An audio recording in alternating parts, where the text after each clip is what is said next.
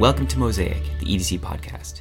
Mosaic is a place to explore pressing challenges in education, health, and economic opportunity with EDC staff around the world. Seeing an adult struggle with an opioid misuse disorder can be a traumatic experience for a child. And when that child goes to school, that trauma can affect how he or she learns and plays. As part of EDC's Opioid Overdose Working Group, Shai Fuchsman and Julie Reardon have been examining what schools are doing to support these children. In this podcast, they discuss how trauma manifests itself in the classroom, and they highlight some programs that are making a difference. Well, Julie and Shai, thanks so much for joining me today. It's great to be here. Likewise, great to be here. So there's been a lot of discussion about how the opioid crisis is affecting public health, but I think there's been less talk about how schools themselves are being affected. So can you talk about how the opioid crisis is beginning to impact schools? So what we're seeing is as adults are suffering from opioid use disorders, including overdose, children are suffering too. They are losing loved ones. They are being put into foster care because the parent can't care for them. Sometimes they're being neglected or abused. Under these circumstances, they're then going to school.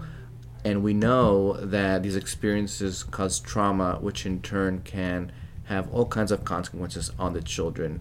This includes emotional, social, behavioral problems. It includes challenges in cognitive and academic functioning. It can also include starting to use substances themselves. So with this context, when children go into school, they're bringing in with them their emotional challenges, bringing in their cognitive and academic challenges. And so schools have to address that. Recent statistics help illustrate the scope of this problem. We know, according to the CDC, that 130 people on average die every day from an opioid overdose. We also know through this recent national data that 1 in 8 children are living with a parent who has a substance use disorder, and this includes both alcohol and illicit drug use. 2 million of those children are living in a household with illicit drug use. And we know that this phenomenon is only increasing in prevalence. Since students spend so much of their time in schools, teachers and administrators need tools and resources to address this problem now. Help me understand a little bit more about how specific kinds of trauma that a student may have suffered because of the opioid crisis, how does that trauma affect his or her performance during the school day? Well, again, the cognitive and academic impact of trauma can make the child struggle with concentration. It can make them act out, misbehave. It can also make them lose interest in things that they were interested in, whether it's sports or a particular activity that they're doing at school. They just basically become disengaged. And so that really impacts not only their learning, but it really impacts their relationships and then impacts the environment in the classroom. And we know from our research in schools that teachers need tools to differentiate their learning, to be able to identify students who are struggling. And this is a newer issue, relatively newer issue. Students who may not be using drugs themselves, but in a family where this is happening, so are exposed to a traumatic situation. And those signs are not always evident. And so teachers need, and administrators in schools need some tools to help them identify such students. So how are schools beginning to deal with these challenges? Well, there's different kinds of strategies. In general, we talk about this holistic idea of trauma-informed schools. And a lot of schools are moving towards that by selecting different kinds of strategies that can support students experiencing trauma. And that can happen at different levels.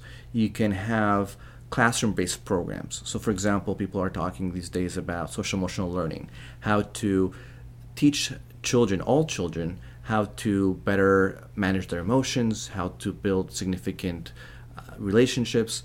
And that benefits all students, but those who are impacted by trauma can particularly benefit from them.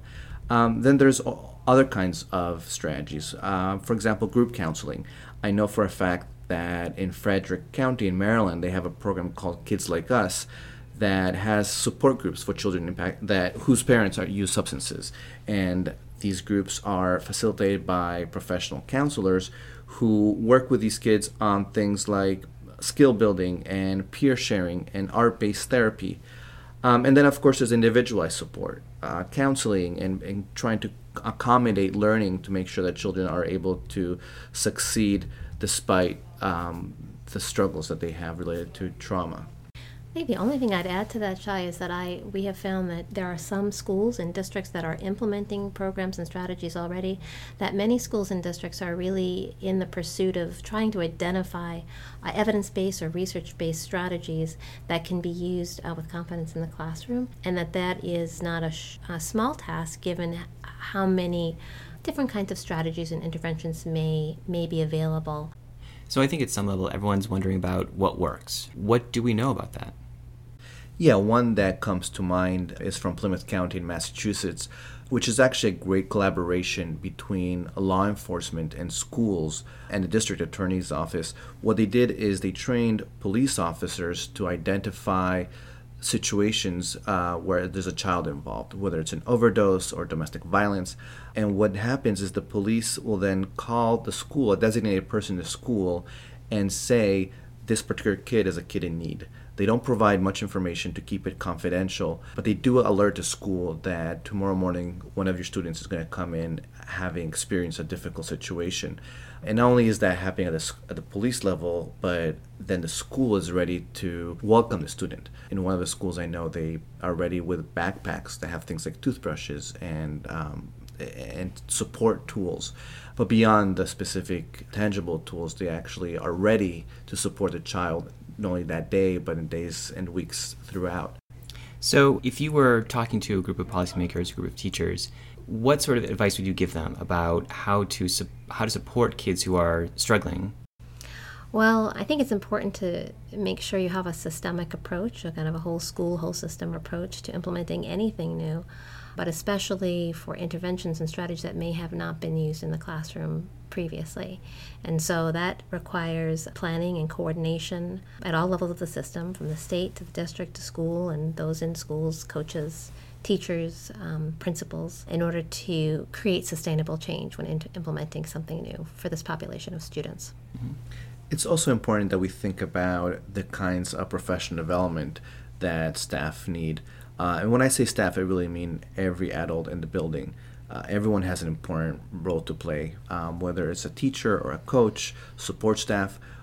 They all interact with children, and therefore they all have the ability to notice any red flags. Is a child acting out more than usual? Are they disengaging? Are they showing disinterest? And so being able to know what those signs are is important, and that has to be part of professional development, and not just identifying the signs of trauma or the impact of trauma, but also all staff need to know what to do with that. Who do they talk to? How do they refer a student to the appropriate person who can provide the support? So all that has to be part, not only professional development, but also part of, as Julie was saying, a comprehensive school-wide approach. And I'd add on to that, Shai, that that whole school-wide approach doesn't stop at the school door. It goes to the pipeline and to the educator preparation programs that may need to update or revise curricular programs of study to include how to identify students, how to work in a school that is trauma-informed.